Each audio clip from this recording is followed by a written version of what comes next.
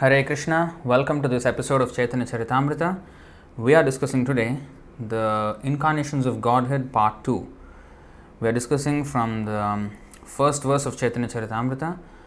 We have already done 4 sessions on the first verse itself. The first 3 sessions was on the Guru Tattva, the first 2 words of the shloka, and then we have proceeded on to study about the Incarnations of Godhead. So in the 4th part of this verse, explanation of this verse, we have studied the characteristics or how to identify an incarnation from Shastra, and without Shastra why we cannot accept anyone as an incarnation. And in this 5th part, which is the second part of the incarnations section, we are going to study the specific categories of incarnations, of avatars, of Krishna's avatars. Om Namo Bhagavate Vasudevaya. Om Namo Bhagavate Vasudevaya. Om Namo Bhagavate Vasudevaya. Om Ajnanatimirandhasya Jnananjana Shalakaya Chakshurunmelitam Yena Tasmai Shri Gurave Namaha. Shri Chaitanya Manobhishtam Sthapitam Yena Bhutale Swayam Rupa Kadamahyam Dadati Swapadantikam Vandeham Shri Guru Shri Yuta Padakamalam Shri Gurun Vaishnavamscha Shri Rupam Sagrajatam Sahagana Raghunathanvitam Tam Sajivam Sadvaitam Savadhutam Parijana Sahitam Krishna Chaitanya Devam Shri Radha Krishna Padan Sahagana Lalita Shri Vishakhanvitamscha. He Krishna Karuna Sindho Dina Bandho Jagatpate Gopesha Gopika Kanta Radha Kanta Namostute Tapta Kanchana Gaurangi Radhe Vrindavaneshwari Vrishabhanu Sute Devi Pranamami Haripriye Vancha Kalpatarubhyascha Kripa Sindhubhya evacha Patitanam Pavanebhyo Vaishnavebhyo Namo Namaha. Nama Om Vishnupadaya Krishna Preshthaya Bhutale Srimate Bhaktivedanta Swaminiti Namine. Namaste Saraswate Deve Gauravani Pracharine Nirvishesha Shunyavadi Paschatya Deshatarine. Jai Shri Krishna Chaitanya Prabhu Nityananda Shri Advaita Gadadhar Shri Vasadi Gaura Bhakta Vrinda. Hare Krishna Krishna Krishna Hare Hare Hare Rama Rama Rama Hare Hare. Welcome to this episode of Chaitanya Charitamrita. So we will study the categories of Krishna's incarnations in this material world.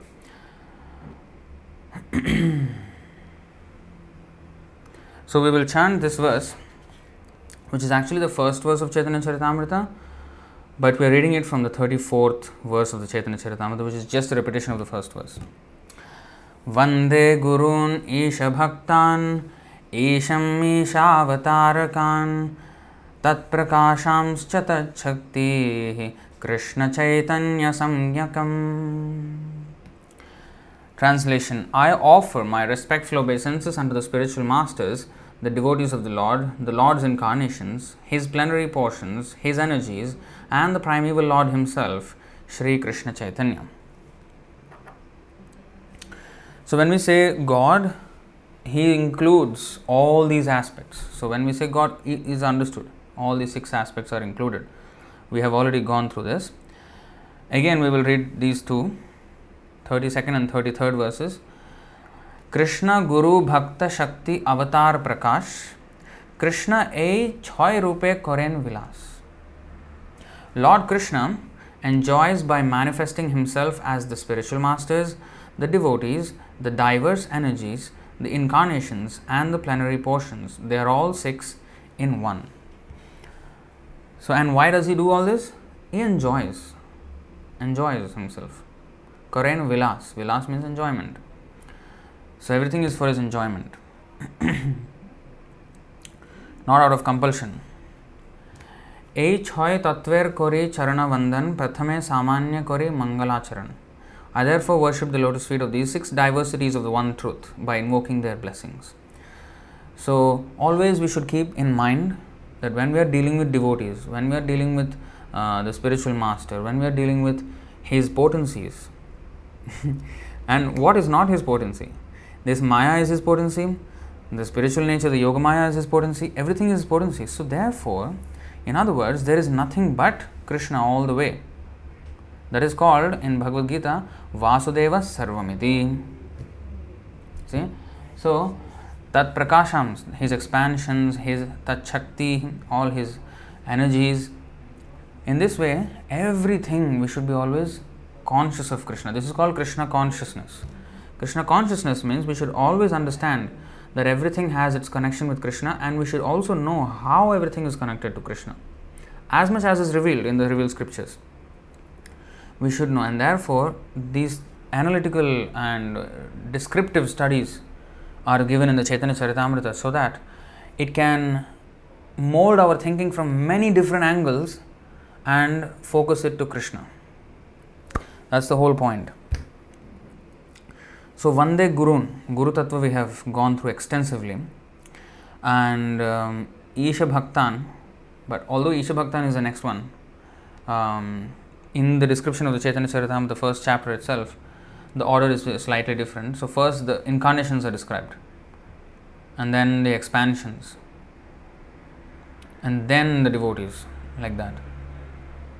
So these 65, 66 and 67 are about incarnations, only 3 verses, very very brief, but we are going to go deep dive into this.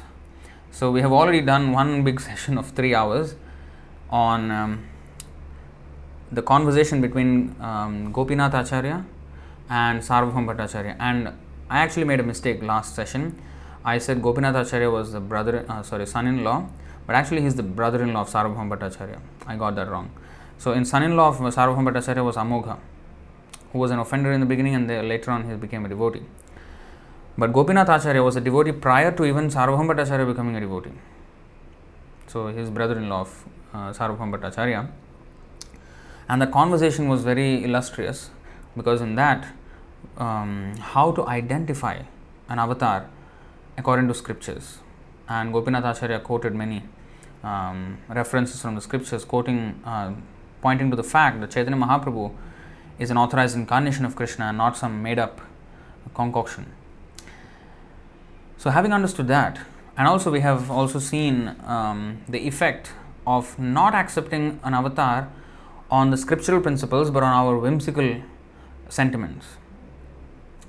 And in the mode of ignorance, that's what happens. According to 18 chapter 32nd verse in the purport, actually the verse also, whatever is religion will be considered religion. Whatever is considered religion will be considered irreligion. Whatever is irreligion will be considered religion in Kali Yuga, in the mode of ignorance. And Kali Yuga is mostly predominantly in the mode of ignorance. And in the purport, Prabhupada mentions that the intelligence in the mode of ignorance acts always opposite to the way it should. So a common man is accepted as a very great soul, Mahatma, and an actual Mahatma who has surrendered to Krishna will be considered as an ordinary soul, and no importance will be given to him in the mode of ignorance. And Kali Yuga is especially that. Then in the Chaitanya Charitamrita Madhya Lila, 18th chapter, 101st verse, in the purport, actually the verse itself, where Balabhadra Bhattacharya made the mistake of accepting some ordinary fisherman as Krishna and mistaking Chaitanya Mahaprabhu to be an ordinary man. So there Prabhupada mentions that because he did not consult spiritual master and Shastra, therefore he came to opposite conclusion again. He accepted ordinary man as God and God as an ordinary man. Or they accept ordinary man as great soul or a great sadhu as an ordinary man. So in this way, they are unable to understand God at any point of time. Alaksham sarvabhutanam antarbahiravastitam. So antarbahir, inside and outside, the Lord is existing, but the namasya purusham tvadyam ishwaram prakrite param alaksham sarvabhutanam moodhadrisha. In the next verse it is a moodhadrisha. Those who are foolish observers, those who are non-devotee. Who is a foolish observer? A non-devotee is a foolish observer. He observes everything but he cannot see. Pashyan apina pashyati. He sees but he cannot see. That is a foolish observer. A real observer is premanjana churita bhakti vilochanena sandas sadaiva hridayeshu vilokayanti. So actually we are all foolish observers, and therefore because we are blind, because we cannot see properly, even though a blind man, even if something is before him, right in front of him, he cannot see. So that's a definition of being blind. So we are actually blind. So therefore we have to put this lens called the Shastra. That's why it is called Shastra Chakshu. Shastra Chakshusha. That means seeing through the lens of the scripture, not with our naked eye. Our naked eye will cheat us, will bewilder us. Even materially it bewilders us. Like the sun, many times I've given this example. The sun is so big but it appears like a very small spot in the sky. That's the naked eye perception. But we know the sun is not a spot. How? It's not from our naked eye. It's from the science books. We understand that there's a distance, and then that's why it appears so small. Actually, it's way bigger than the earth. And similarly, the spoon half immersed in water appears bent because of refraction of light. So our eyes tell us that the spoon is bent. And similarly, the magician, he takes advantage of the illusory perception and tricks our mind and seemingly bends reality to present to us something which is not ordinary. So therefore we are tricked. But actually it's a trick. It's just that we are unable to see what happened when the magician does something. So Krishna is the perfect magician. He is so perfect that not only is his Maya so bewildering, but even when he comes, people cannot understand him. And he is existing everywhere, but still nobody can see him. So this is the magic of Krishna. So we have to accept that Krishna's potencies are inconceivable and submissively hear from Krishna himself or his authorized devotees. Then we will have perfect knowledge. That is called Shastra Chakshu. So when we see through the lens of the Shastra, then we will see clearly. And as we progress in our devotional service, then we will see with the Bhakti Vilochana. Now we are seeing through Shastra Vilochana. We will see with Bhakti Vilochana. Then we can actually see Krishna at that time. So that is how Krishna is to be seen. First, always. That's why, what is that? Narada Pancharatra, not Narada Pancharatra, Hari Bhakti Vilas.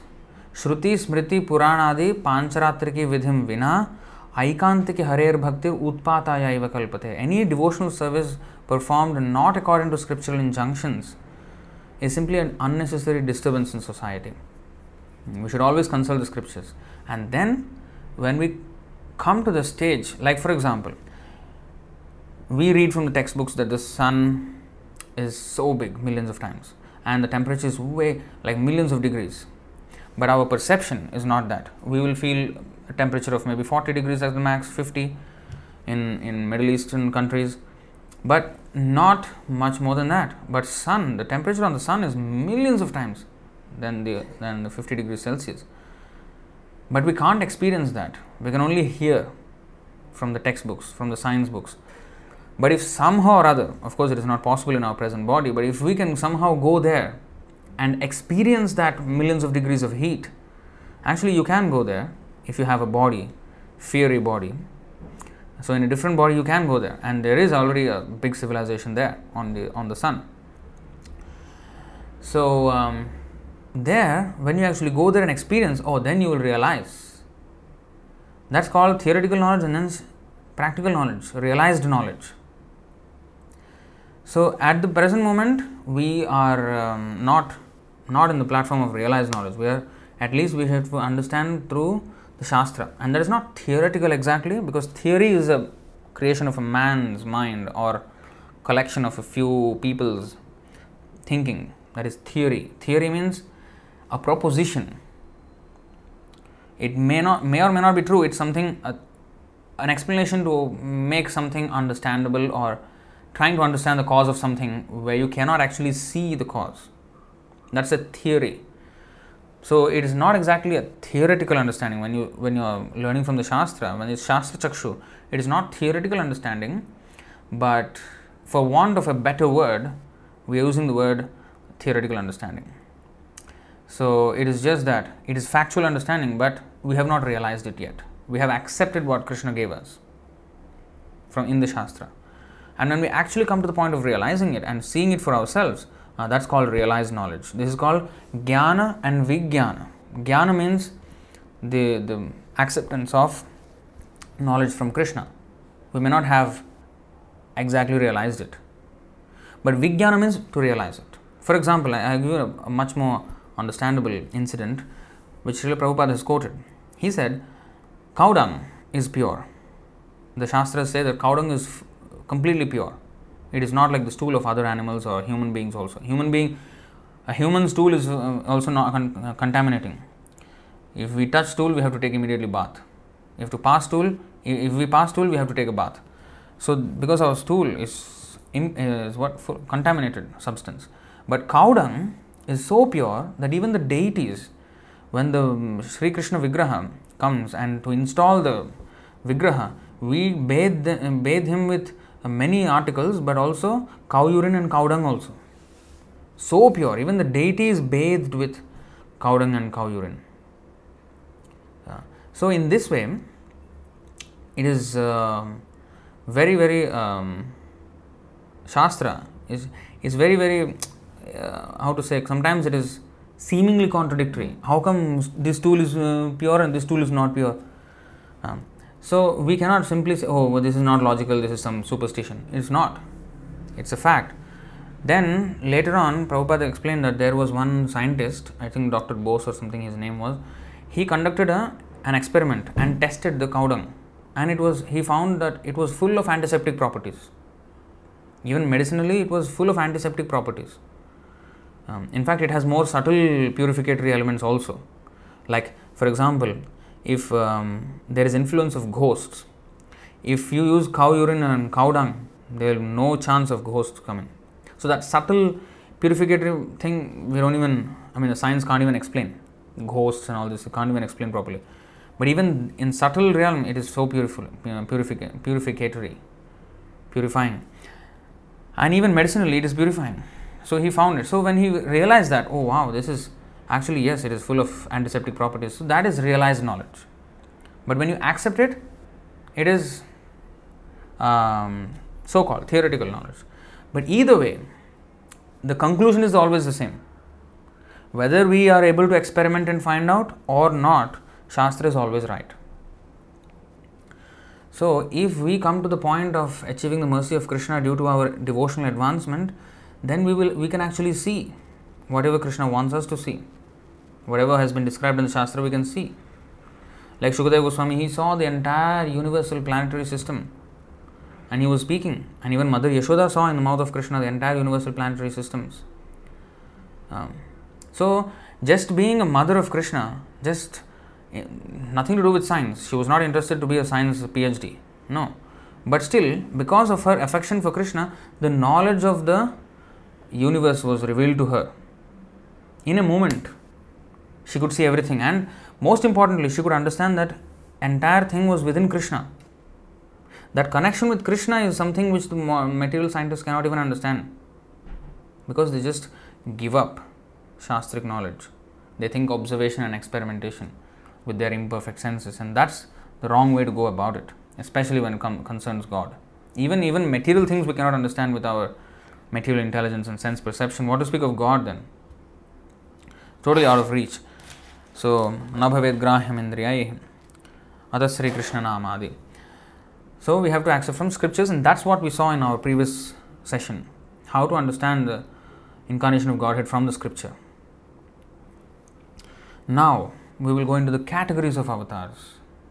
Okay, we will first read this Adi Leela first chapter 65 and 66 verses and 67, and because they are about the incarnation, and then we will go to Madhya Leela.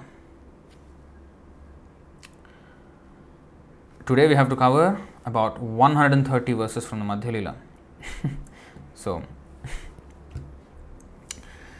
we have a long way to go. ईश्वरेर अवतार ए तीन प्रकार, अंशावतार और गुणावतार, शक्त्यावेश अवतार, तृतीय ए मत, अंशावतार पुरुष मत्स्यादिक जत. There are three categories of incarnations of Godhead: partial incarnations, qualitative incarnations, and empowered incarnations. The Purushas and Matsya are examples of partial incarnations. We have to get acquainted with the Sanskrit words or the Bengali words here. Amsha avatar, Guna avatar, and Shaktyavesh avatar. These are actually Sanskrit words. So Amsha means part, so partial incarnation. Guna means quality, qualitative, so the qualities of goodness, passion and ignorance. And then Shaktyavesh avatar, empowered incarnations. That means Shakti Avesha. The Shakti has been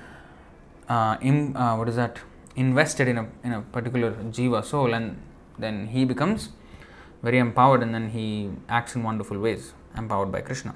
That is a Shaktyavesh avatar. So these are the three types of avatars.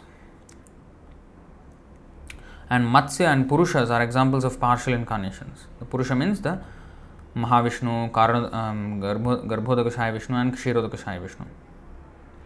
Next, Brahma, Vishnu, Shiva, तीन गुणावतारे गणी, शक्त्यावेश सनकादि पृथु व्यास मुनि. So Brahma, Vishnu and Shiva are qualitative incarnations. Empowered incarnations are those like the Kumaras, King Prithu and Mahamuni Vyasa, the compiler of the Vedas. So this is avatar. Now this is about, the next verse is about expansions which exist in the Vaikuntha world. Try to understand. Tat Prakasham means the expansions. Expansions is what is called in the spiritual world, in the Vaikuntha. Unlimited numbers of Vishnu Murtis are there. Not Vishnu there. Technically they are not called Vishnu there in the Vaikuntha lok. Vishnu means one who enters. One who enters this material world is called Vishnu. Vishate. Vishate means to enter. So in the Vaikuntha lok he is called as Narayana. So there are innumerable numbers of Narayana in Vaikuntha Loka. All of them are called expansions, not incarnations. Incarnations is one who descends. Avatar, Atar, Avatar, Arohana, Avarohana, like that.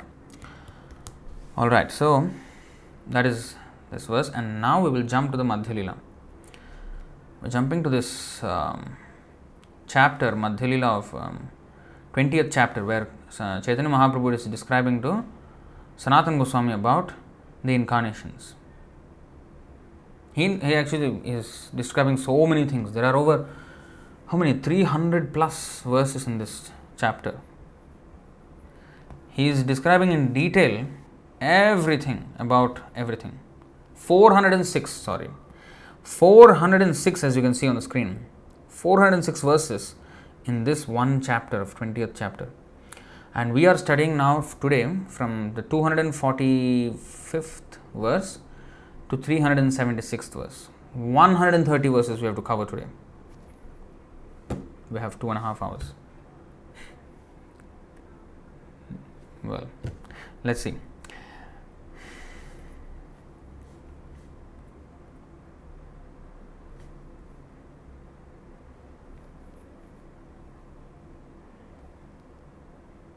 But we will read through most of them, and some we will actually go into it. Okay, so in that way it will be manageable. Because we can speak something about avatars, but the detail to which Chaitanya Mahaprabhu actually explains to Sanatana Goswami, who can beat that? So we will just read them. Okay, here we go. Chaitanya Charitamrita Madhya Leela, chapter 20, text 245. There are 6 types of incarnations, avatars of Krishna. One includes the incarnations of Vishnu, Purushavatas, and another includes the incarnation meant for the performance of pastimes, Leela avatars. Next, Madhya 20.246. There are incarnations that control the material qualities, good avatars, incarnations who appear during the reign of each Manu, Manvantara avatars, incarnations in different millenniums, Yuga avatars, and incarnations of empowered living entities, Shaktyavesh avatars.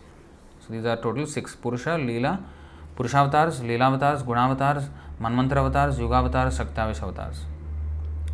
So it is good to know these things, the categories of avatars. See how much analysis is done by the devotees, like like the Goswamis and Krishnadas Kaviraj Goswami and everybody. So much knowledge. Childhood and boyhood are the typical ages of the deity. Krishna, the son of Nanda Maharaj, performed his pastimes as a child and as a boy. So actually this comes later on, continuation of this. But next verse is where we are going to start. There are innumerable incarnations of Krishna, and there is no possibility of counting them. We can simply indicate them by giving the example of the moon and the branches of a tree. Now, this is a point to note here in this verse. We have already seen in the last session where we went through first canto of Srimad Bhagavatam, third chapter, which lists down so many incarnations, about maybe 20 plus incarnations, 24 I think, incarnations of Krishna. So that is just like, again, just not even a tip of the iceberg maybe. So he has innumerable incarnations like waves of the ocean. How many waves are there in the ocean? Nobody can count. And likewise, nobody can count the number of avatars of Krishna. So here it is said, there are innumerable incarnations of Krishna and there is no possibility of counting them. We can simply indicate them by giving the example of the moon and the branches of a tree. This is something to note, and this nyaya, this logic, is something which can be used in many places. Shakha Chandra Nyaya. Like there are different nyayas or different logics, like Ardha Kukkuti Nyaya, or the logic of half a hen. That means if you take half of something and then reject the other half, like if you say Bhagavad Gita, you know what, I like the 6th chapter, I don't like the 12th chapter so much, or I don't like the 16th chapter because too much about demoniac qualities is talking, so very negative, So if somebody is talking like this, then he is a rascal, because Arjuna said, Sarvameta Dhritam Manya Yanmam Madasi Keshava. Whatever you say, I will accept, and whatever you ask me to do, I will do. Karishya Vachanam Tava. So this should be the acceptance of the devotee, not that Krishna is talking very nicely in the 6th chapter or 12th chapter about devotees and all that, but in the 16th chapter he was very negative. So that kind of nonsense, that is called Ardha Kukkuti Nyaya, accepting half a hen. Why it is called like that? Because a merchant, he had a hen. So he had a hen, so every day eggs were coming out, and he was selling these, in fact some special hen, so he was getting golden eggs. So he was at, wow, golden egg, wow, good price he was getting. And he became soon very rich. And he was thinking how to increase my profits. Then he analyzed. Okay, this hen, let us analyze this hen. The front part, the mouth, I have to feed. That means it's a cost. The back part, the back side of the hen is delivering the eggs. That is the profitable part of the hen. And this mouth is a negative. This is actually reducing my profits. Okay, let me maximize my profits. Let me keep the backside of the hen and let me cut the throat of the hen so that I don't have to feed it, so that I can reduce my costs and get infinite profit, zero cost, free. Then he cut the head. What happened? No more egg. So this is called accepting half of it. Then everything will be lost. So we can't do like this. This is called Shastra Ninda. So to make all these points understandable, a very simple phrase is used, Ardha Kukkuti Nyaya, the logic of half a hen. Oh, if somebody says like, I accept this but I don't accept this, oh, you're talking with Ardha Kukkuti Nyaya. You're talking with the logic of half a hen. Foolish fellow. So just that one line conveys the meaning of this whole thing. Similarly, this is Shakha Chandra Nyaya in this verse. And another also is there. What is that? Kupa Manduka Nyaya. Another example of Nyaya, another logic. There are many logics like this. If you study Nyaya, there will be so many like this. Nyaya Shastras. So Kupa Manduka Nyaya means trying to calculate something with our limited experience. Kupa means well, Manduka means frog. So, Kupa Manduka Nyaya means this frog was in a well, a small well, which has like a diameter of maybe 3 meters, and he was in this water of this well. And another frog came to him, hey, you know what? I just saw the Pacific Ocean. You can't believe how big it is. Then this frog in the well, he did not see the Pacific Ocean. He was trying to like get excited. Wow, big? How big is it? Is it like twice the size of the well? Or is it like, no, he said, no, maybe 10 times? No. Oh, 100 times? No, 1,000 times? 10,000 times? Still, how can he calculate the size of Pacific Ocean in terms of the well? He cannot, but he is trying.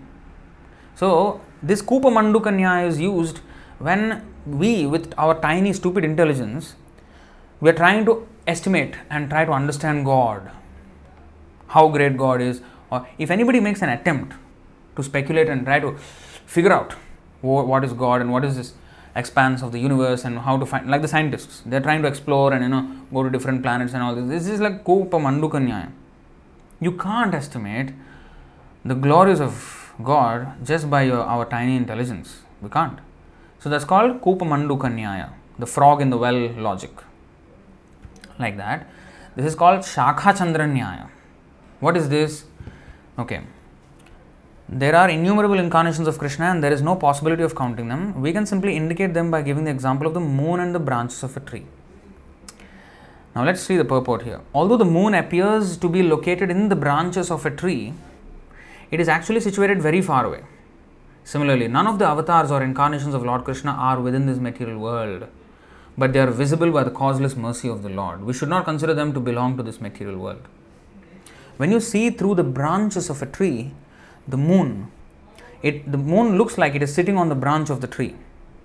Another example, when the sun rises from when you go to the beach and the beach is facing east, for example, when the sun rises, it looks like the ocean has given birth to the sun. And actually there is an example of like that. What is that? Yeah, this verse. Adalila. We'll just go to that verse and come here. It appears that way, but it's not. I think 1:6. You see this verse. Shri Radhaya Pranaya Mahima Kidrisho Vanayaiva Swadyo Yena Adbhuta Madhurima Kidrisho Vamadiyah Saukhyam Chasya Madanubhavatah Kidrisham Veti Lobhat Tadbhavadhyah Samajanishachi Garbha Sindhau Harindu. You see, desiring to understand the glory of Radharani's love, the wonderful qualities in him that she alone relishes through her love, and the happiness she feels when she realizes the sweetness of his love, the Supreme Lord Hari, richly endowed with her emotions, appeared from the womb of Srimati Sachi Devi as the moon appeared from the ocean. The moon does not appear from the ocean. We all know that. But it seems to have appeared from the ocean. Similarly, the Chaitanya Mahaprabhu appeared from the womb of Sachi Devi, but actually he did not appear from Sachi Devi's womb. Because he cannot be contained. It looks like he came from. In other words, he is way beyond this material world. But in our limited understanding, we understand it like that. You see? So, similarly, this Shakha Chandra, what is this? Shakha Chandra Nyaya means to give an idea of the moon from something which we can understand. Oh, the moon is sitting on the branches of the tree. On the branch of the tree. But actually this moon is not sitting, but it looks like that from our perspective. So why is this Shakha Chandra Nyaya quoted here? So, to mention that the avatars, when they come into this material world, they seemingly are within this material world now. taken birth from some mother and father or whatever, however it is, he appears to be within the material world, but actually he is always in the spiritual world. Not only the Lord, even the Lord's devotee. Even the Lord's devotee is not within this material world, even though he may seem to be in this material world. Therefore, Krishna and his devotee, pure devotee, cannot be understood with our material senses. Vaishnaver Kriya Mudra Vijnana Bujhoy. A person who is 100% surrendered to Krishna and serving him, he is actually not within this material world. It's called, Jivan Mukta Sa Uchyate. Ihayasya Harer Dasye Karmana Manasa Gira Nikhilaswapi Avasthasu Jivan Mukta Sa Uchyate. So he is, although seemingly living in this material world, he is actually a mukta. He is completely liberated. He is not within this material world. In fact, Vishwam Purna Sukhayate, the devotee just feels completely blissful in this material world. Why? Because actually he is not in the material world. He is completely not in this material world. He is already in the spiritual world. Therefore, Jivova Marova, it doesn't matter whether a devotee dies or not. He is always serving Krishna. So, to give us an understanding of how the Lord is incarnating within this material world, at the same time he is not in this material world. So, Shakha Chandranyaya. So, the moon is on the branch of the tree, but actually it is not on the branch of the tree. It is our perception that it is here. The moon is far away, but the benefit of moonlight we can feel on this earth. But the moon is not on the earth. But it looks like it's on the earth, on the branch of the tree. So similarly, the Lord is in his own Vaikuntha world. He never touches this material world. So even when he seemingly comes here, he is actually in the spiritual world only. So even like Gokula, Vrindavan in this material world is an embassy of the spiritual world. It's not actually part of this material world, but to our eyes, it appears like it's part of the material world. So it's our defective vision. Only a pure devotee can see Vrindavan as it is. And Navadvip as it is. And Bhaktivinoda Thakur has written about this Ishodhyan, the Lord's garden in the Navadvip. It's unbelievable what he wrote, because when you see that, when you see the place, it doesn't appear anything like what he says. But only a pure devotee whose transcendental vision has been opened, he can see that there is no difference between Vrindavan and Navadvip, and they are both in actually manifestations of the Goloka Vrindavan. So these things, these very, very confidential secrets are only revealed to such pure devotees, but at least we can understand one way, that these examples help us to at least comprehend partially what glory Krishna actually has and how he is working for our benefit. So even though the moon is far away, the light of the moon is still there, and we can, not only the light, in fact, because of the moon, the vegetables become juicy, vegetables and fruits. If they receive a lot of moonlight, they become very juicy. This is again, I don't know how much it is understood by the agriculturists and this scientists, botanists.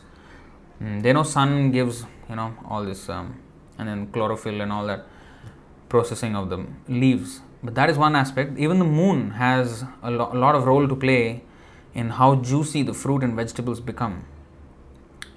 So this is according to our Shastra. And all these benefits we can get from the moon, although the moon is not here. It is as if the moon is here. And being so far away, this light of the moon is equally distributed to everybody, even to the Chandal. Similarly, when the Lord comes in his incarnations, he is equally bestowing his mercy to anyone. Only one who accepts his mercy, then he will be benefited. And when we say Lord's incarnations, they are not just limited, time. Yes, he comes for a limited time period, but then he expands the activities of the incarnation over a vast period of time. Dharma samsthapanarthaya. Because after the incarnation, then he sends his representatives, his devotees, his future acharyas, everybody, to set up this whole system where devotees, souls, conditioned souls can become devotees of Krishna and become perfected devotees. So it doesn't work only for his time, but for all time in the future. And whenever in the future the thing deteriorates, he again comes or sends his bona fide representatives. And that's how he maintains this whole thing for our benefit and of course for his pleasure. So in this way we have to understand the Shakha Chandra Nyaya.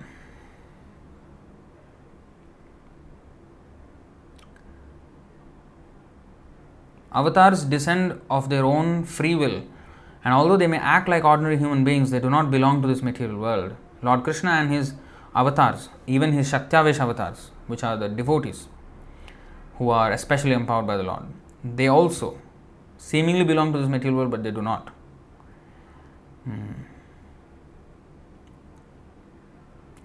So you see, my Lord, if one is favored by even a slight trace of the mercy of your lotus feet, he can understand the greatness of your personality. But those who speculate to understand the Supreme Personality of Godhead are unable to know you, even though they continue studying the Vedas for many years. So this way. So let's go. O learned Brahmanas, just as hundreds and thousands of small rivulets issue from great reservoirs of water, innumerable incarnations flow from Sri Hari, the Supreme Personality of Godhead and the reservoir of all power.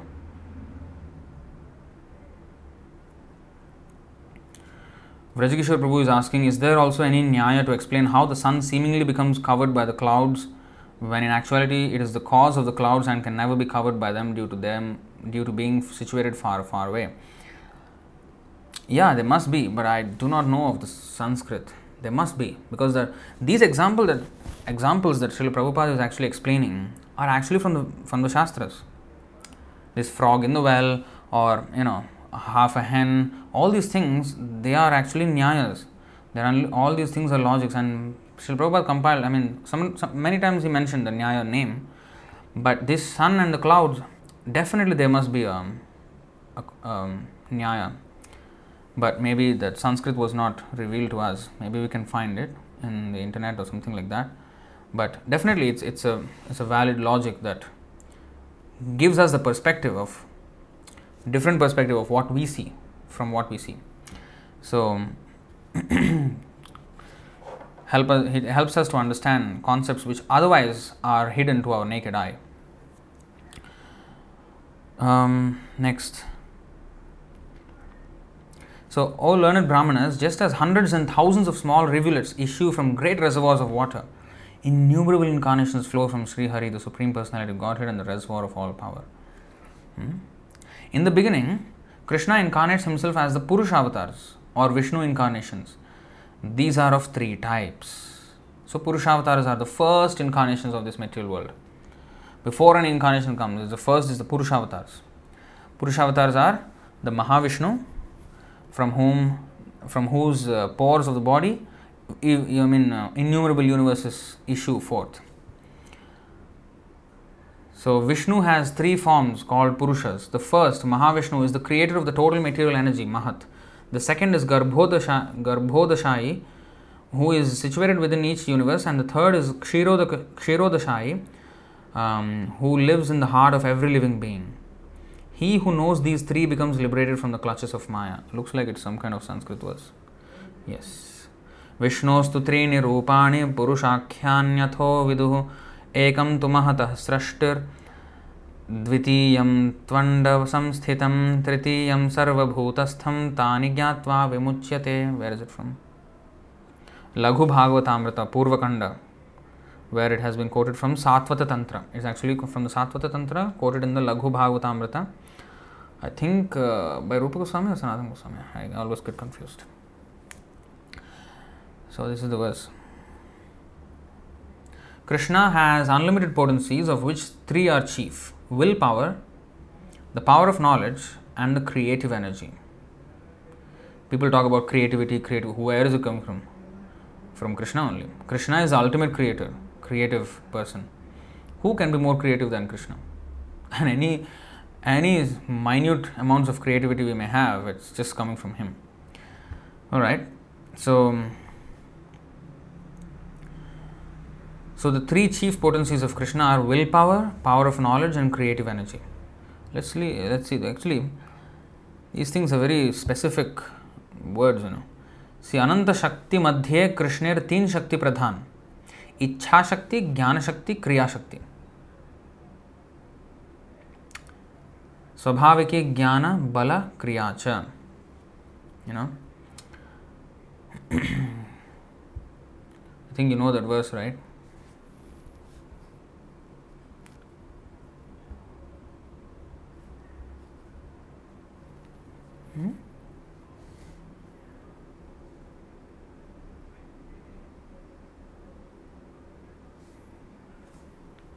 Swabha. Okay, you see 322 purport. Tamishvaranam paramam maheshwaram tam devatanam paramam cha daivatam patim patinam paramam parastad vidama devam bhuvaneshamidhyam natasya karyam karanam cha vidyate natatsamaschabhyadhikascha drishyate parasya shaktir vividhaiva shruyate swabhaviki jnana bala kriya cha. So jnana bala kriya, these are the things which are ingredients of any endeavor. You have to know about it, what you're doing. You have to have the capacity to do it. Even though knowing, you may know how to maybe start a business, you have heard from many people, but unless you have the capital to start, you will not. So that is capacity, bala. And then kriya, even if you have the capital and the know-how, if you don't put in the work, if you don't put in the endeavor, you will not succeed. So jnana, bala and kriya are essential ingredients for any endeavor. Now, swabhaviki, automatically these things are happening and Krishna is just, creating everything. So these things are, jnana and kriya are mentioned. Another Shakti is called Ichha Shakti. Ichha means the desire, willing. Willing also is in a way power, bala. Because unless you have the strength to do it, just to know how to do it is not enough. To have the capacity to do it. Capacity not only means the wherewithal, which means the finances or the, networking, whatever, in our terms. Krishna doesn't need any network, Swarat. But in our terms, to start a business, we need to have some connections, we need to have some capital, we need to have some, some kind of a manager or something like that. These are all bala, capabilities. And ichha, the will to even do it. That is also, you can have everything, but if you don't have any will to do it, if you're not serious about it, then it does not happen. And even your will is there, but your endeavor is not there, the kriya, the actual practical work. So it will not happen. So, but Krishna, swabhaviki jnana, you don't see him come and hammer something and build this planet and build this universe. No, you don't see that. Kriya and bala, jnana, swabhaviki, automatically, naturally, in a natural sequence. You see? His potencies, the Shakti, are multifarious and thus his deeds are automatically performed as a natural sequence. This is from the Shvetashvatara Upanishad, 6th chapter, 7th and 8th verses. Going back. So, Ichha Shakti, Jnana Shakti and Kriya Shakti. Willpower, power of knowledge and creative energy. Now, the predominator of the willing potency is Lord Krishna. For by his supreme will, everything comes into existence. In willing, there is a need for knowledge. And that knowledge is expressed through Vasudev. So again, Jnana Shakti is predominated. The predominator of the Jnana Shakti is Vasudev. The predominator of the Ichha Shakti is Krishna. Again, why and all this, I don't know. This is very technical. But we can just accept it on axiomatically. So in willing, in order to will something, in order to be having the willpower to do something, first we have to have jnana. Like, for example, you understand that, hey, if I continue eating like this, then I'll get diabetes or I'll get this and that. So, alright, now that I know this, okay, I'm going to make it sure that, okay, from tomorrow onwards, I'll do something about it. I'll regulate my diet, I'll do some exercise, something like that. So, that will of doing something comes from knowledge. If one does not have knowledge, there is no need for, having some willpower or a drive to do something.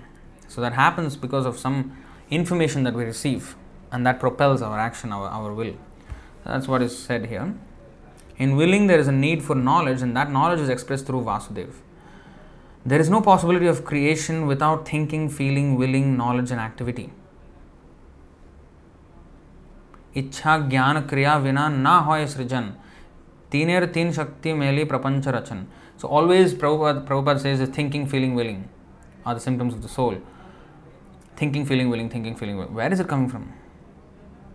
Ichha, Jnana, Kriya, Vina. So here it is said all these things. So whatever he is saying is always there somewhere in the scriptures, you see. The combination, so there is no possibility of creation without thinking, feeling, willing, knowledge and activity. The combination of the supreme will, knowledge and action brings about the cosmic manifestation. Lord Sankarshan is Lord Balaram. Being the predominator of the creative energy, he creates both the material and spiritual world. Now, Ichha Shakti, Jnana Shakti, Kriya Shakti. Ichha Shakti is, what is that? Willpower. The potency of willpower is predominated by Krishna. The potency of Jnana, knowledge, is predominated by Vasudeva. And now here it is said, Lord Sankarshan is the predominator of Kriya Shakti. Or the creative energy. He creates both the material and spiritual world. Of course, there is no creation in the spiritual world. It exists, that's it. It was never created at a certain time, but because, for want of a better word, it is just said created. That original Sankarshan, Lord Balaram, is the cause of both the material and spiritual creation. He is the predominating deity of egotism, and by the will of Krishna and the power of the spiritual energy, he creates the spiritual world, which consists of the planet Goloka, Vrindavan and the Vaikuntha planets. In some verse it must be. No, this is Bengali. Next. Although there is no question of creation as far as the spiritual world is concerned, the spiritual world is nonetheless manifested by the supreme will of Sankarshan. The spiritual world is the abode of the pastimes of the eternal spiritual energy.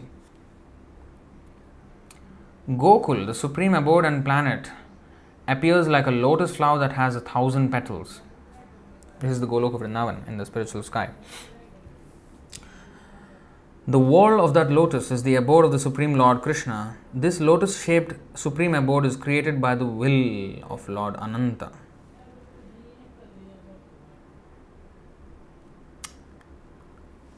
By the agency of the material energy, this same Lord Sankarshan creates all the universes. The dull material energy known in modern science, modern language as nature, is not the cause of the material universe.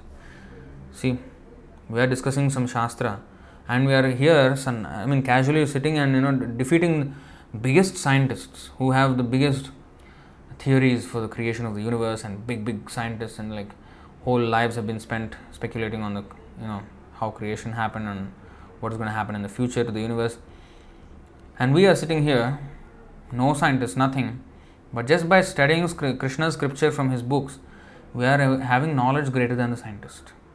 This is the advantage of Bhagavad Vichar. We have to study these books, Vedas, Vedic literature, especially given by the spiritual master Srila Prabhupada. So, Maya dvare srije teho brahmandergan jadarupa prakriti nahe brahmand karan. Without the Supreme Personality of Godhead's energy, dull matter cannot create the cosmic manifestation. Its power does not arise from the material energy itself, but is endowed by Sankarshan.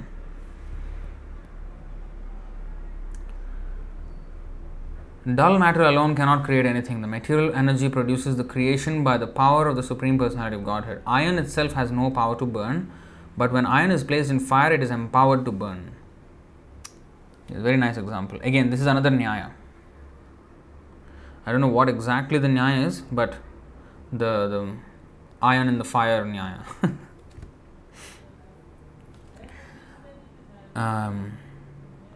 Lauha, Agni Nyaya, whatever. I'm just making it up. So, Ishwarer Shaktiya Srishti Karaya Prakriti, Lauha Jena Agni Shaktiya Paya Daha Shakti. Dull matter. So, the Prabhupada actually quoted this also many times. How to spiritualize matter. So, iron itself has no power to burn, but when iron is placed in fire and it becomes red hot, iron becomes red hot when it is, prolonged, placing in the fire for a prolonged period of time, it becomes red hot. At that time, it is empowered to burn, just as fire can do so. So it acts like fire, not like iron. So this empowerment is called the Shakti. So same way, Shakti Avesha is also something like this. Shakti Avesha. The Lord empowers somebody to act in a totally different way than an ordinary jiva would otherwise be able to do. So anyway, dull matter. The whole universe is dull. I mean, you take any material thing, when will it ever move? It will never move unless you move it. So on its own it cannot. As I many times told, this Singapore was a swamp. It was complete, worse than a village. It was just like some swamp forest area and some small village here and there, smaller village encampments. That's what it was about 100 years ago. And then it developed into now a super metropolitan city. Not by its own, because of endeavor of, people and some leaders. You see? So it won't move on its own. There has to be a person behind such change. So Sankarshan gives the power to the Lord Sankarshan gives the power to the material energy to act in wonderful ways, so much so that the scientists are bewildered and everybody thinks that nature is so beautiful, nature is so beautiful. What is beautiful in nature? Nature has no intelligence, no brains. It is making, it's like a machine, a car, this factory where the car is produced. Now the machines do so many things, and then one car comes out. And this car can do so many things, it can go so many places, and then can go at such fast speeds and everything. All that was created by the machines. But do you think, although it looks like all the robots just move, ting, ting, ting, everything just like assembled, but any intelligent person would know that the robots are not creating this car. It is the program that is written into it that empowers these pieces of chunks of metal to move. That programming is done by the engineers. And that engineer is the cause for the creation of the car. So similarly, the programming into the material world is done by Lord Sankarshan, and the matter moves because of the programming done by Krishna, and this is called Swabhaviki. And when did he write the code? Swabhaviki, just by willing, Ichha Shakti. He's just making it happen. See, and then the whole creation happens, Kriya Shakti. Just by his willing, he is creating all the code. Bijaham sarvabhutanam. I am the seed of generation for all existences. And if you notice, the seed has the code inside. It takes, when you sow the seed in the land, different seeds are sown on the same land, but different things come out. Where are they? A tomato plant is, creating one taste, and a mango plant is creating another taste, mango taste. But the ingredients of both are the same. But one seed is able to extract one particular taste from the earth, and another is extracting another taste. Both tastes are in the earth, but we can't extract that taste. But the seed has the code inside it to extract that taste. So that's why Krishna says, Bijaham, I am the seed. I am the seed of generation of all existences. I have written the code in that. And that makes all the difference. See?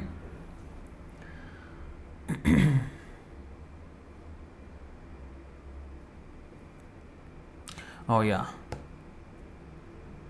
This is a nice verse from the Srimad Bhagavatam, 10th canto, 46th chapter, 31st verse. Yeah. So this is about Krishna and Balaram together. Etau hi vishvasya cha bijayoni Ramo mukundah purushah pradhanam anviya bhuteshu vilakshanasya jnanasya cheshata imau puranau. This is a nice verse to glorify Krishna and Balaram together.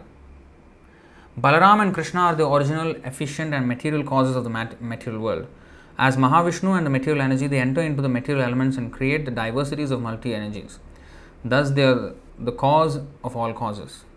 But actually, if you go to 1046.31, the translation is totally different. But it's not exactly something else. It's just a different way to say something similar. Because when these verses are quoted from Bhagavatam and all that, they are quoted here to prove a particular point. So sometimes even Prabhupada's own translations from the Bhagavatam, when they are quoted in the CC, Chaitanya Charitamrita, he translates in a different way. That does not mean, hey, one is, how come he did differently, what is this? No. It's the same. It's just, a verse can be understood in many ways. And according to the context, it is quoted to prove a particular point. So sometimes it is paraphrased in different ways. So 10:46:31, just look at this. Etau hi vishvasya cha bija yoni, so same verse. These two lords, Mukunda and Balaram, are each the seed and womb of the universe, the creator and his creative potency. They enter the hearts of living beings and control their conditioned awareness. They are the primeval supreme. So it is not something else. It is actually the same thing, but said in a different way. So anyway, Krishna and Balaram together are glorified in this verse. And just I wanted to tell another verse is there where Tandula Vrishtika Nyaya. Okay, yeah, rice and scorpion Nyaya. Good, that is a good example. Parashuram is saying. So we will get to that. What I was saying? Yes, there is another nice verse by who is that? I forget the name of Gaudiya Vaishnava Acharya. Anyway, he wrote this verse about Krishna and Balaram. Jaladhara Shashivarnau Gopaveshau Kishorau Sahachara Gana Vrindai Kridamanau Vrajeshau Natavara Jitaveshau Neelapitambaradhyau Jagata Janana Hetu Rama Krishnau Natosmi. So this is a very nice, beautiful verse. It's a pranam, Krishna Balaram pranam mantra. So that is one verse. This is another verse of Krishna and Balaram together. And of course they came as Gaur Nitai, Parama Karuna Pahudui Nitai Gaurachandra. Going back, actually Parshuram Prabhu has quoted in the comment that this 261, dull matter alone cannot create anything. The material energy produces the creation by the power of the Supreme Personality of Godhead. So here Parshuram Prabhu has suggested that the Tandula Vrishtika Nyaya, another logic. Tandula Vrishtika Nyaya. So Tandula means rice, Vrishtika means scorpion. The rice scorpion Nyaya, the rice scorpion logic. What is that? Because it appears though that scorpions are born out of rice. You know, I don't know, I have never seen a scorpion come out of rice, but it must be a thing in the villages or something. I am in Singapore where nothing is produced here. It's just the triple A quality of rice comes and then with no stones, no nothing. So it's like very good rice and everything comes here. But I have not seen this actually happen in front of my eyes, but it must be a thing. So Tandula Vrishtika Nyaya is when the scorpions come out of rice. So it looks like rice has produced scorpions. But actually some scorpion has put some egg in the rice for some reason. Maybe it's good for the incubation of the egg or I don't know, whatever reason. And then from the eggs, the hatch and then the scorpions actually come out. So, but it looks like the rice has produced the scorpion. So this is to show the foolishness of matter has produced life.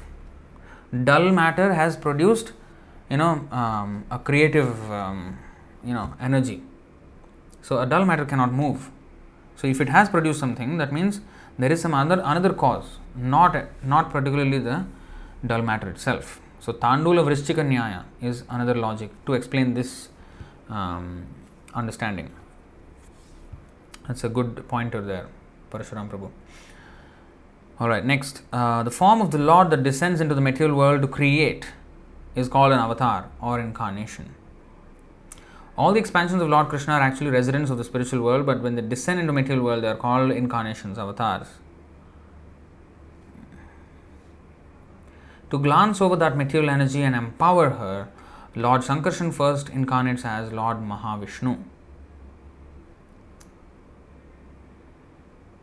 In the beginning of the creation, the Lord expanded himself in the form of the Purusha incarnation, accompanied by all the ingredients of material creation. First, he created the 16 principal energies suitable for creation. This was for the purpose of manifesting the material universes. It's quotation from Srimad Bhagavatam 1.3.1. For explanation, refer to Adalila chapter 5 verse 84. Well, what are the 16 principal energies suitable for creation? See how much we have to study. The creation happened with the Big Bang. Simply something meaninglessly exploded and then the meaningful universe came out. How come? How much things happen in the creation, and it happened automatically, of course, but you see the detail of it. This is a proper understanding of creation. Anyway, let's try to go here, 131.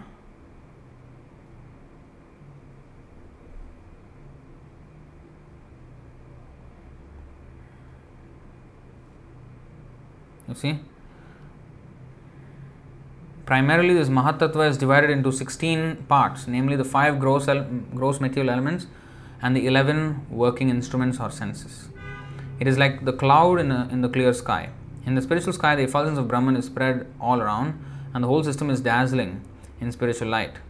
The Mahatattva is assembled in some corner of the vast, unlimited spiritual sky, and the path which is thus covered by the Mahatattva is called material sky. This part of the spiritual sky called the Mahatattva is only an insignificant portion of the whole spiritual sky, and within this Mahatattva there are innumerable universes. All these universes are collectively produced by the Karanodakashayi Vishnu, called also the Mahavishnu, who simply throws his glance to impregnate the material sky. Especially here in the purport it is said, for an explanation refer to Adalila chapter 5 verse 84. There must be another big explanation. So when we go there we will see that. But here we just go through because we have 130 verses to cover today. Okay. We have only covered 20 so far. Okay. This is from where? Sanskrit. 2.642 of Srimad Bhagavatam. Again, explanation is there in Adalila 5.83. Adyovatara Purusha Parasya Kala Svabhava Sadasanmanascha Dravyam Vikaro Guna Indriyani Virat Swarats Nucharishnu Bhumnah.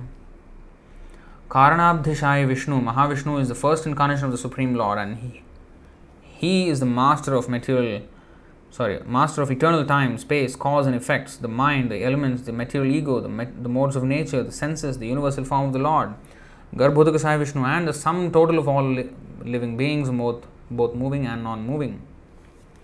See, this is the Mahavishnu's position. 2.642. Wow.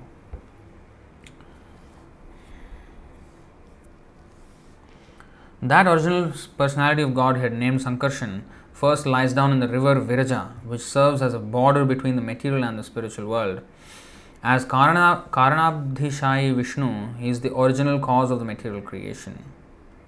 So there is this Viraja river, and on this side of this bank of the Viraja river is the material world, and the other side is the spiritual world. And that Viraja river is also called the Karana ocean sometimes, because this river means not just like a small stream, as wide as the ocean, like the biggest ocean ever.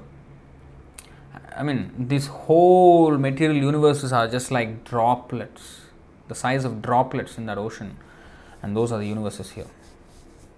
Just imagine how vast this Viraja river is, how wide this Viraja river is, and that is called the Samsara Samudra, Samsara Sagara, Mrityu Samsara Sagarat. So there is a bridge though. There is a bridge from this side to the other side.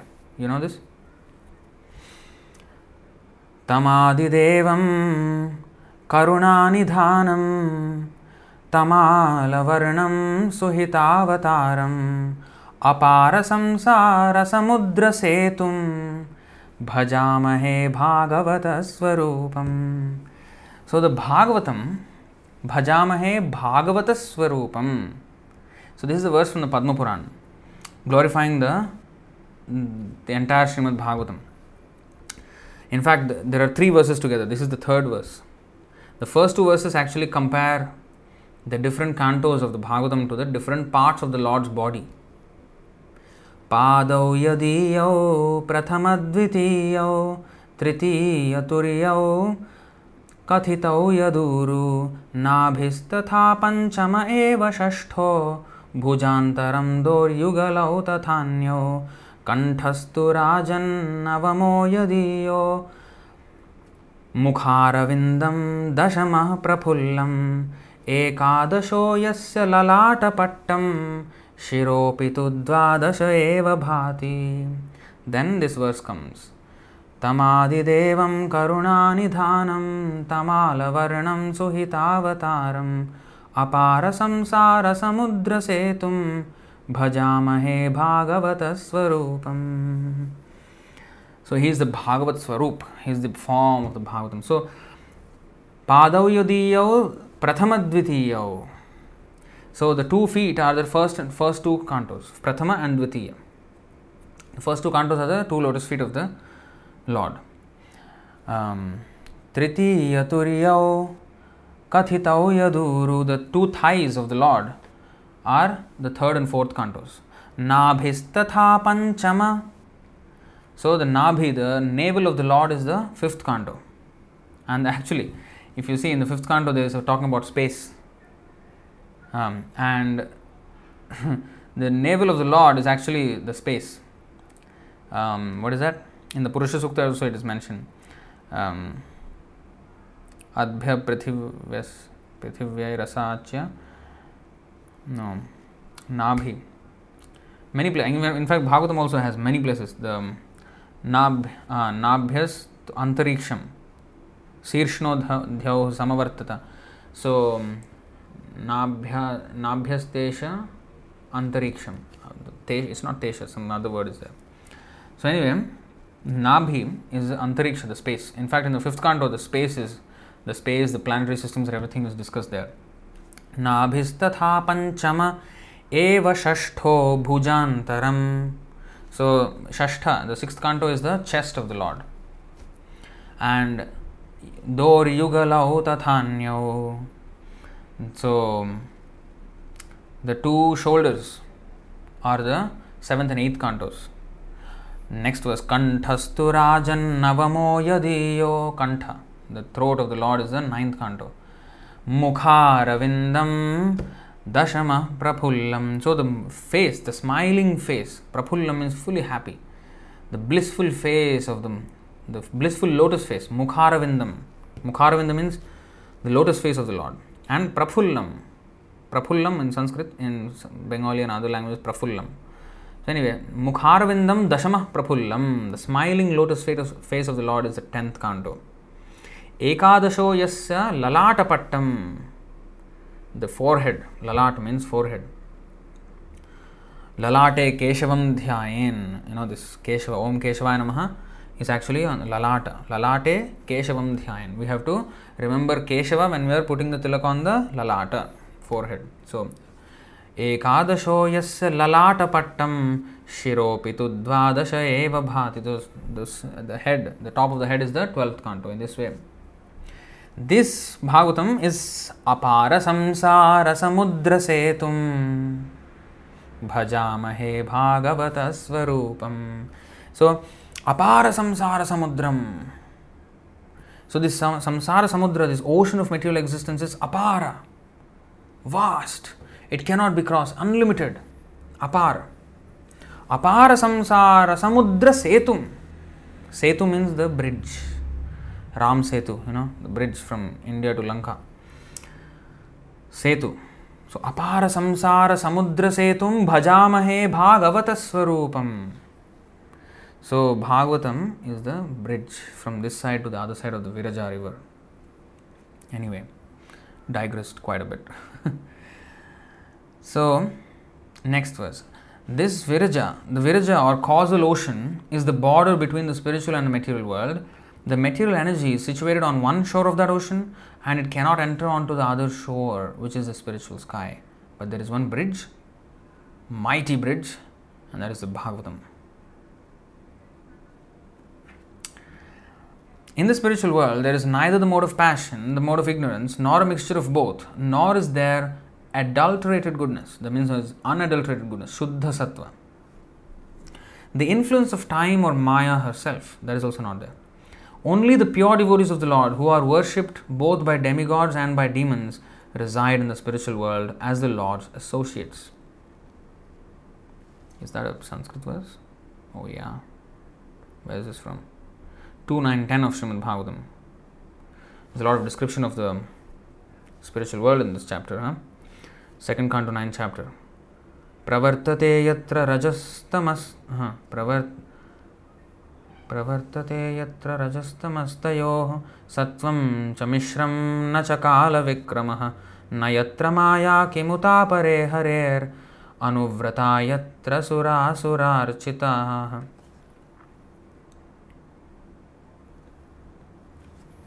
So I'm not going to go into the purport. Maya has two functions. One is called Maya and the other is called Pradhana. Maya refers to the efficient cause and Pradhana refers to the ingrediential cause, or the ingredients that create the cosmic manifestation.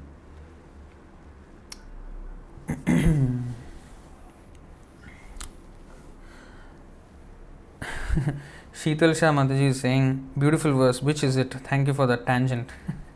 So, that verse is actually from the Padma Purana. It is not anywhere in the Prabhupada's books, but actually Prabhupada mentioned that the first two cantos are the feet of the Lord, and then ultimately the 10th canto is the smiling face of the Lord. He has mentioned that. That is actually this verse. But then it was nowhere to be found in Prabhupada's books. I found it on the internet though.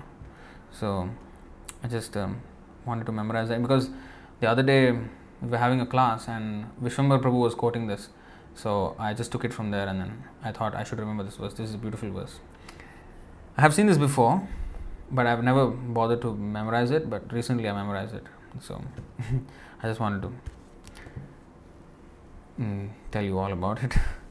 So Maya has two functions. One is called Maya and other is called Pradhan. Maya is the efficient cause and Pradhan refers to the ingredients that create the cosmic manifestation. The efficient cause and the ingrediential cause. Madhya, CC Madhya 20.272.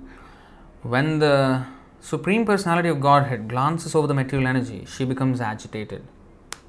At that time, the Lord injects the original semen of the living entities.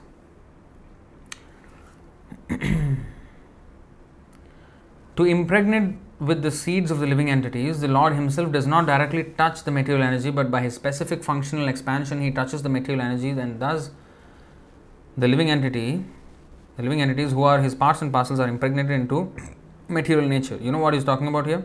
Lord Shiva. You see again, let's read this again closely. To impregnate with the seeds of the living entities, the Lord Himself does not directly touch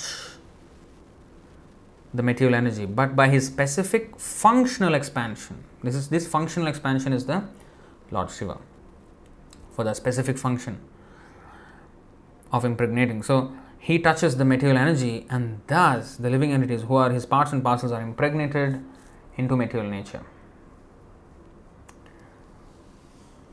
So that is the Shivalinga. Shivalinga is actually nothing but the private parts of Lord Shiva and Parvati, the genitals of Shiva and Parvati. So that is the generating principle of all living entities within this material world.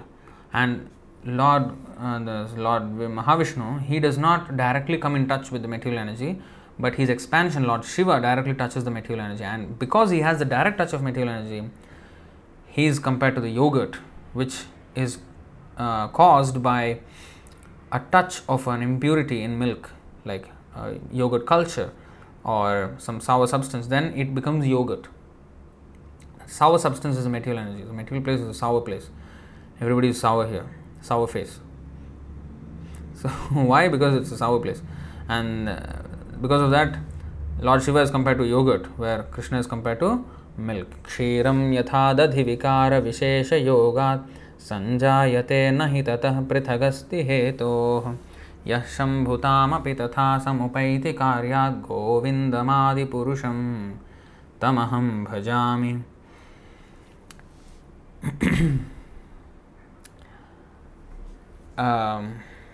Pooja Mataji is asking, Lord present in the semen of humans? No, it's not.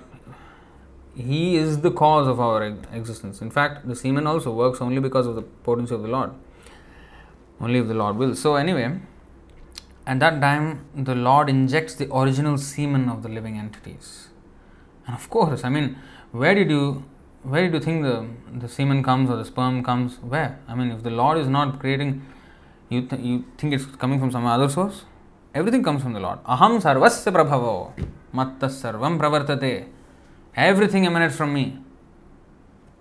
So we should not be surprised that semen is coming from the Lord. What is this? Of course it comes from the Lord. Where else it comes from? So, to impregnate with the seeds of the living entities, which we have read, that is Lord Shiva.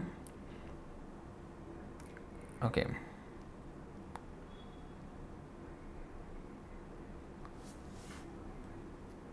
At a time beyond memory, after agitating the material nature into three qualities, the Supreme Personality of Godhead placed the semen of innumerable living entities within the womb of that material nature. Thus, material nature gave birth to the total material energy known as the Hiranmaya Mahatattva, the original symbolic representation of the cosmic manifestation.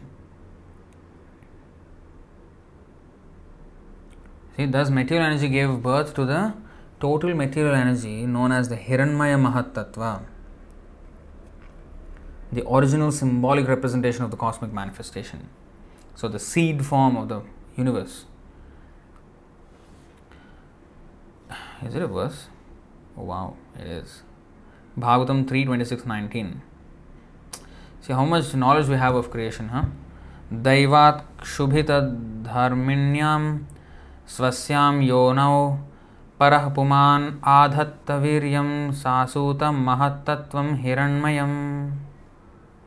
In due course of time, the Supreme Personality of Godhead, Mahavaikuntanath, by the agency of a further expansion of his personal self, Mahavishnu, placed the seed of the living entities within the womb of the material nature. Is that a verse? Yes. 3:5-26. You see, this is how you will become an expert at Srimad Bhagavatam if you read Chaitanya Charitamrita. You see how these verses are gleaned from different parts of the Bhagavatam. You don't even notice. You just read the Bhagavatam and then you don't pick up these verses. But in Chaitanya Charitamrita, you see, from all these different sources, these verses are gleaned, and it's like a good compilation of them, verses for every topic. Kala vritya tu mayayam gunamayam adhokshajah purushenatma bhutena viryam adhatta viryavan.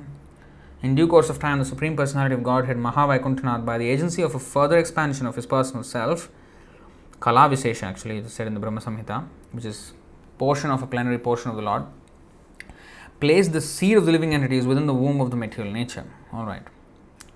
First the total material energy is manifested, and from this arise the three types of egotism, which are the original sources from which all demigods, controlling deities, senses and material elements expand. Combining all the different elements, the Supreme Lord created all the universes. Those universes are unlimited in number. There is no possibility of counting them. The first form of Lord Vishnu is called Mahavishnu. He is the original creator of the total material energy. The innumerable universes emanate from the pores of his body. And this is definitely a Sanskrit verse, I guess. Yeah, where is it from? What?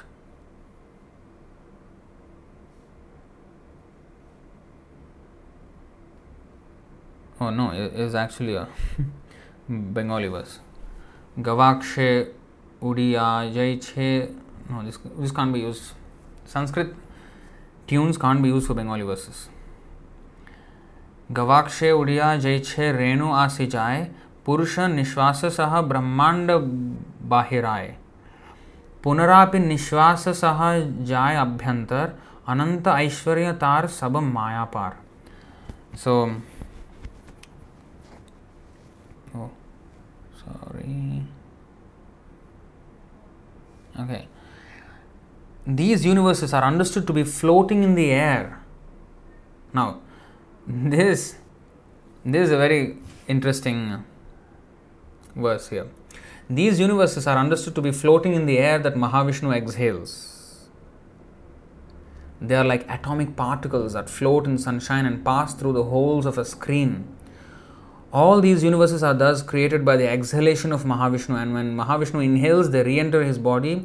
The unlimited opulences of Mahavishnu are completely beyond material conception. Now, when we are exhaling, there is these atomic particles that are coming and creating COVID in this world. Therefore, we are wearing masks. Better don't exhale outside. Our exhalation is now checked because we are producing these droplets, and then those atomic particles are containing COVID virus, and we are infecting people. But when the Lord exhales, the particles that come out from His exhalation create universes. They are actually universes. Those particles are universes. And just imagine how gigantic the form of Mahavishnu is, compared to whom the entire universe, I mean, how big this universe is. And it's just like an atomic particle in front of Him. Mind-blowing, The Brahmas and other lords of the mundane world, this is from Brahma Samhita, 549 of Brahma Samhita. The Brahmas and other lords of the mundane worlds appear from the pores of Mahavishnu and remain alive for the duration of his one exhalation. I adore the primeval Lord Govinda, of whom Mahavishnu is a portion of a plenary portion, Kalavisesha. Oh, this is not 549, this is 548, I think. Yeah, 548. Yasyaikanishvasita kalamathavalambya jivanti loma vilaja jagadandanathah Vishnurmahansa iha yasya kalavishesho govindamadi purusham tamaham bhajami.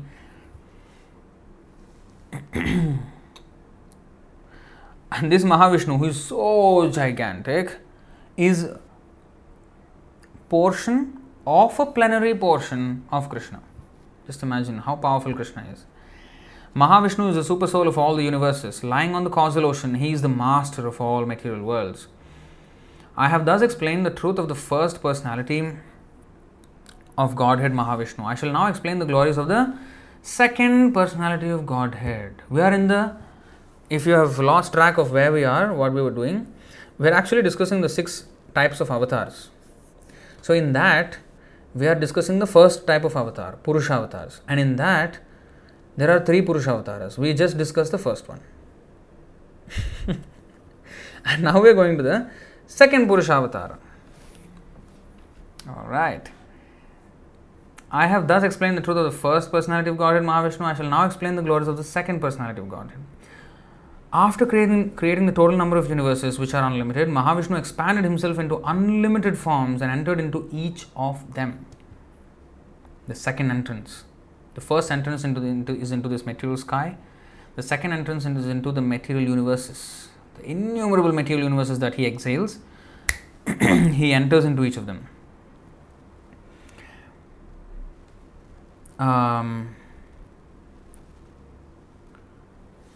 When Mahavishnu entered each of the limitless universes,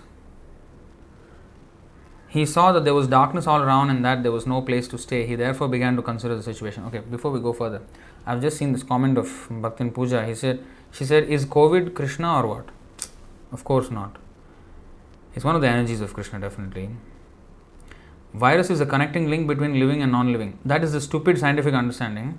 Virus is a living entity. Nothing will mutate if it is not living. We should understand this essential truth that, as we've just seen, matter cannot produce life. There is nothing between life and matter. No. There is life and matter. That's it. There is no borderline fence between them. And virus is not something on that fence. No. It is a living entity. But it is so dull that it is almost like a non-living entity. But it is definitely a living entity, because only if one is a living entity, he can reproduce. This is basic logic. Otherwise, it is called Tandula Vrishchika Nyaya, rice scorpion logic. So-called doctors and scientists, biologists, they think virus is between living and non-living. It is rubbish. It's a living entity. So anyway, going back to this verse, when Mahavishnu entered each of the limitless universes, he saw that there was darkness all around and that there was no place to stay. He therefore began to consider the situation as if he did not know what was happening. He knew, of course. With the perspiration produced from his own body, the Lord filled half the universe with water. He then lay down on that water on the bed of Lord Shesha. A lotus flower then sprouted from the lotus navel of that Garbhodakashayi Vishnu. That lotus flower became Lord Brahma's birthplace. In the stem of that lotus flower, the 14 worlds were generated. Wow. Whatever you see in the space, we are actually looking at the substance within the stem of that lotus that came forth from the navel of the Garbhodakashayi Vishnu. And on top of the lotus is Lord Brahma, whereas within the stem is all these planets, including sun, moon, and the different orbits and vast space that we see. It's all within the stem of that lotus. In the stem of that lotus flower, the 14 worlds were generated. Then he became Lord Brahma and manifested the entire universe. What does he mean? He became Lord Brahma and manifested the entire universe. That means the Lord Brahma is a Shaktiavesh avatar. And sometimes when there is no pious enough living entity to occupy that post, the Lord himself becomes Brahma. In our case, in our universe, Lord Brahma is actually a living entity who is actually pious and also devotionally very advanced. And in fact, he is the leader of our Sampradaya, Brahma Sampradaya. But sometimes it so happens that there is no such living entity at all who is pious enough to be Brahma. The Lord himself becomes Brahma. In other words, the Lord does not wait for some pious living entity. Lord does not have HR problems, human resource problem. Oh, we don't have somebody to occupy this post. We need a job, for hire, advertisement, for hire, job vacancy. No, if nobody is there, I will do it. Actually, I don't need any of you. I can do everything. But you want to serve me? Okay, I will give you a chance. Okay, you manage this, you manage that. But then these demigods sometimes become bewildered. Oh, I am the big manager. When Krishna comes, Indra sent for so much rain before I, throw this bottle and the whole thing becomes messed up.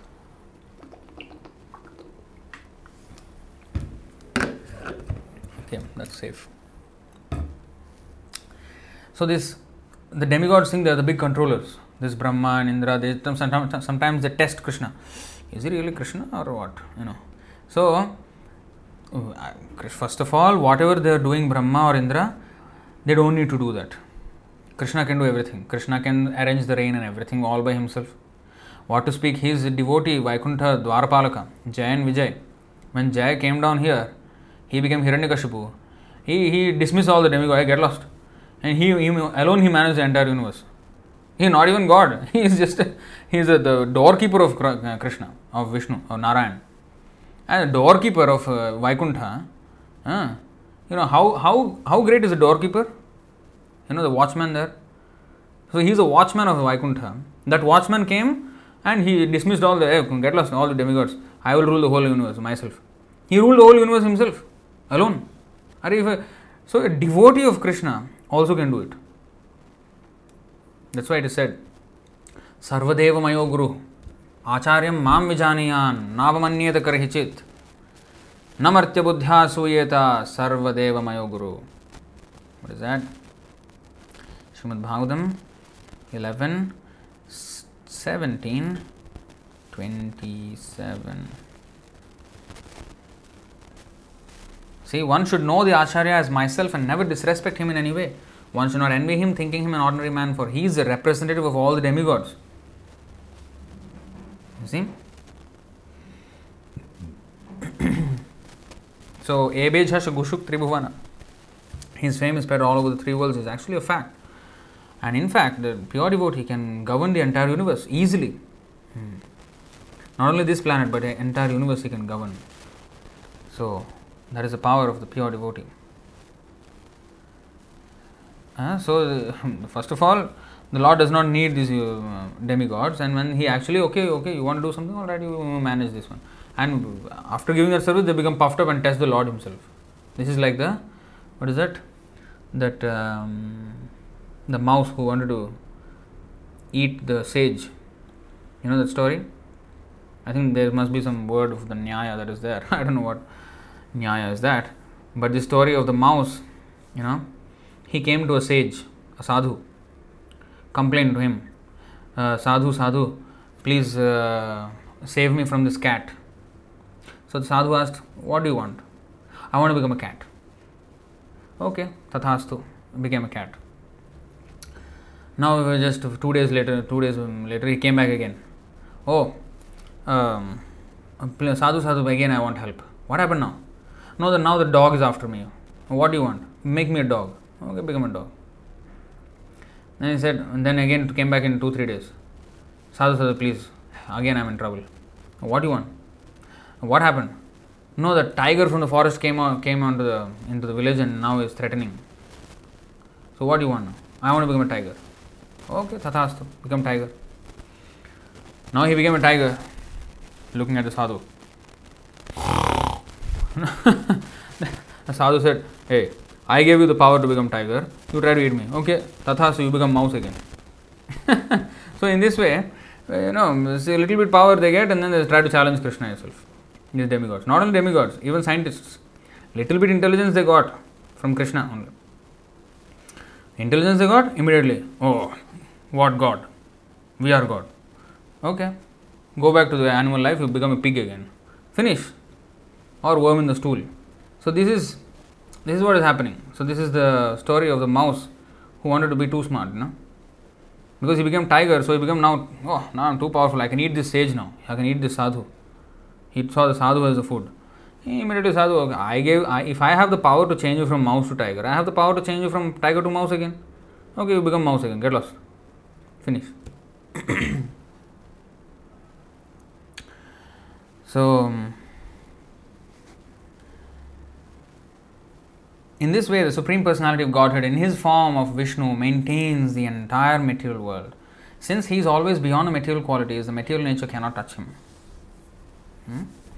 The Supreme Lord, in the form of Rudra, Lord Shiva, brings about the dissolution of this material creation. In other words, only by His free will are there creation, maintenance and dissolution of the whole cosmic manifestation. In fact, Maya or Durga is in charge of the creation, maintenance and destruction, but actually she is doing it on the guidance of, or on the instruction of Krishna through his Gunavatars, Brahma, Vishnu and Shiva. So she is getting the direction, and she is acting. The nature, seemingly therefore, natural occurrences of disasters and creation or some kind of things happen because of, it appears that Shiva is not destroying, some bomb blast happened or some kind of destruction happened. Like recently there was a viral video of that blast in Lebanon, and it looked like a scene straight from a Hollywood movie. The whole city just like exploded because of some ammonium nitrate explosion. But that is an act of destruction. So that is actually Rudra principle, destruction. So Lord Shiva's potency is what actually manifested there, and it manifested as destruction. So any destructive thing is Rudra principle. So in fact, Prabhupada said even Hitler was endowed with the Rudra principle, and he was an empowered personality who was empowered with the Rudra principle, so that he destroyed so many. So in that way, unless one is empowered even to destroy, he cannot destroy. Even to destroy, one has to be empowered by the Rudra principle. So Lord Shiva's very minute destruction that was, compared to the universal destruction, that ammonium nitrate blast was nothing. Universal destruction, the entire universe becomes ashes. So anyway, all that happens on the will of Krishna. It's called Gunavatar. Brahma, Vishnu and Shiva are the three incarnations of the material qualities. This is called Gunavatar. Creation, maintenance and destruction respectively all are under the charge of these three personalities. Garbhodakashaya Vishnu, known within the universe as Hiranyagarbha and the Antaryami or Super Soul, is glorified in the Vedic hymns, beginning with the hymn that starts with the word Sahasra Sirsha. This is called Purusha Sukta. Om Sahasra Sirsha Purushah Sahasrakshas Sahasrapat Sabhumim Vishvato Vritva Atyatishthad Dashangulam Purusha Evedagam Sarvam Yadbhutam Yadcha Bhavyam Utamritatvasyeeshanaha Yadannena Tirohati. These are all mantras. Purusha Sukta from the Rig Veda. So these Purusha Sukta is a very important prayer. And Garbhodakashaya Vishnu is glorified in the Vedic hymns, beginning with the hymn that starts with the word Sahasra Sirsha. Sahasra Sirsha means what, you know? Sahasra means thousand, Sirsha means head. Thousands of heads he has. In fact, that is also mentioned in the Bhagavad Gita. What is that? Bhagavad Gita 13 chapter 14th verse.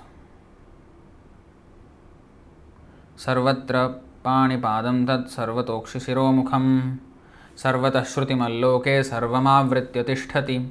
Everywhere are his hands and legs, his eyes, heads and faces, and he has ears everywhere. In this way, the Super Soul exists, pervading everything. There's the same thing here mentioned. The Super Soul, Antaryami. Hiranyagarbha also it is called. He is called. This second personality of Godhead, known as Garbhodakashaya Vishnu, is the master of each and every universe and the shelter of the external energy. Nonetheless, he remains beyond the touch of the external energy. So again, Shakha Chandranyaya. He is the master of each and every universe, but nonetheless he remains beyond the touch of external energy. He is not touched by the material world. Shakha Chandranyaya. The third expansion of Vishnu is Kshirodakashaya Vishnu. Now we are coming to the third Purusha Avatar. Purusha Avatars is again the first category of avatars. Of course, we digressed to Guna Avatars. We are coming back to again Purusha Avatars. The third Purusha Avatar is Kshirodakashaya Vishnu, who is the incarnation of the quality of goodness. He is to be counted within both types of incarnations, Purusha Avatars and Guna Avatars. He is both Purusha Avatar and Guna Avatar at the same time. So when we say Brahma, Vishnu, Maheshwar, you know, the Trinity they say, that Vishnu is actually Kshirodakashaya Vishnu. Not Mahavishnu, not Garbhodakashaya Vishnu, but Kshirodakashaya Vishnu. And all the incarnations within this universe spring forth from this Kshirodakashaya Vishnu. Unless when he is Krishna himself is coming, then the Kshirodakashaya Vishnu, everybody merges in him and he comes as Krishna. Avatari. He is the source of all avatars. Anyway, he is known as Kshirodakashaya Vishnu. Kshirodakashaya Vishnu is the universal form of the Lord and is the super soul within every living entity. He is known as Kshirodakashaya because he is the Lord who lies on the ocean of milk. He is the maintainer and master of the universe. I think this is no, this is still Bengali. Okay. O Sanatan, I have definitively described the three Purusha avatars of Vishnu. Now please hear from me about the pastime incarnations, Leela avatars.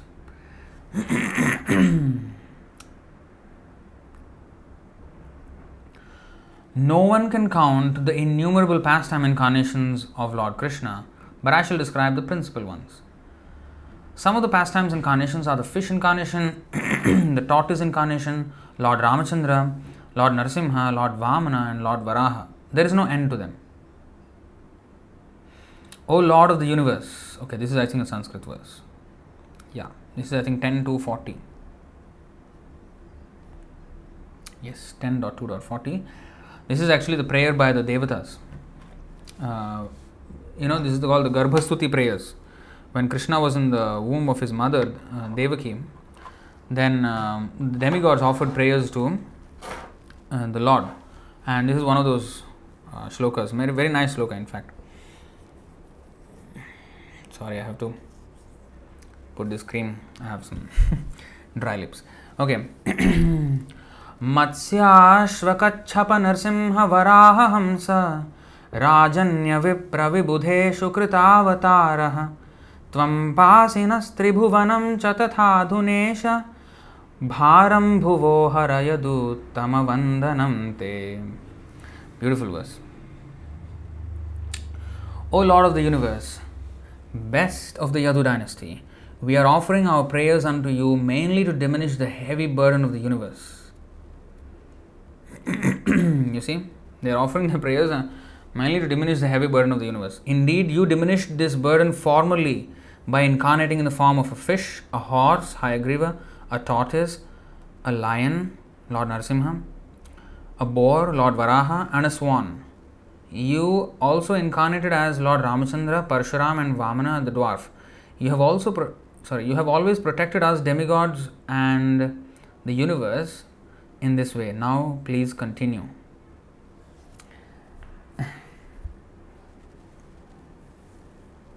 Virendra, Bhakti Virendra is saying, Prabhuji, you love Sanskrit more than Bengali. Well, yeah, I have more affinity towards Sanskrit, yes. Somehow. Because, see, Bengali they are saying, and then they will quote Sanskrit verses, you see. And Sanskrit, there are many tunes. Bengali is also tunes, very nice.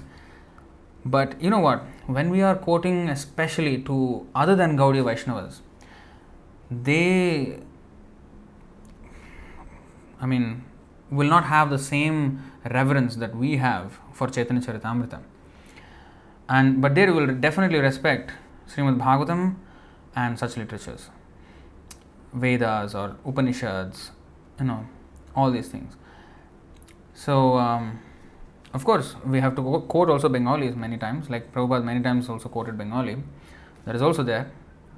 Because actually, honestly, there is no difference between the Bengali and the Sanskrit, because the truth is the same. It's the same. So, yeah. But anyway, to quote for everybody, even other than Gaudiya Vaishnavas, the Sanskrit is something is universal. You see? So that's why. What was I saying? Yeah, actually, it's a very interesting thing. Here, a lion is Narasimha. Let's see the exact word. Okay, he's actually Narasimha in the form of Lord Narasimhadev. Okay. In a lecture of Prabhupada, he is actually giving a lecture on, I think, 1st Canto, 16th chapter, 6th verse or something like that. There, he mentions that just like Arjuna's chariot had the flag of Kapidhvaja, Parikshit Maharaj, and Arjuna's chariot was drawn by white horses, but Parikshit Maharaj's chariot was drawn by black horses, 4 black horses, and his flag had a lion. And Prabhupada mentions that in the lecture that this is not an ordinary lion, it is to be understood to be Narasimhadev. And Kapidhvaja, the Arjuna's flag was Hanuman. So, and Parikshit Maharaj's flag was Narasimha. Although it is mentioned as a lion in the I think, let's see if I can just quickly go there. I don't know why I'm digressing to this topic, but it just like struck because I was always hearing that lecture. No, not this. But this is a nice verse, huh? The devotees of the Lord are accustomed to licking up the honey available from the lotus feet of the Lord. What is the use of topics which simply waste one's valuable time, valuable life? So we actually do not waste our time coming to this verse. Athavasya padam bhojam makarandaliham satam kimanyair asadalapair ayusho yad asad vyayah. Wow. But I don't know which exactly. Okay, let us actually try this. Black horses, if I search. Parikshit. This is the one, 116.11.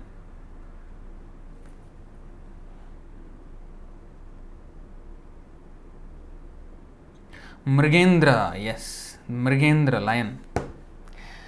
Prabhupada was giving a lecture on this verse. Svalankritam shyama turanga yojitam ratham mrigendra dhvajam ashritah purat vrito rathashva dvipapatti yuktaya svasenaya digvijayaya nirgatah. Maharaj Parikshit sat on a chariot drawn by black horses. His flag was marked with the sign of a lion. Being so decorated and surrounded by charioteers, cavalry, elephants, and infantry soldiers, he left the capital to conquer in all directions. So he marked his flag with the mark of a lion. So in the lecture, Prabhupada mentions it's not an ordinary lion; it's a Narasimha. So when I saw in this verse a lion and in brackets Lord Narasimha, I thought there's a connection, but actually here the Narasimha itself is used, the word. Anyway, that's a total digression, but coming back to the point.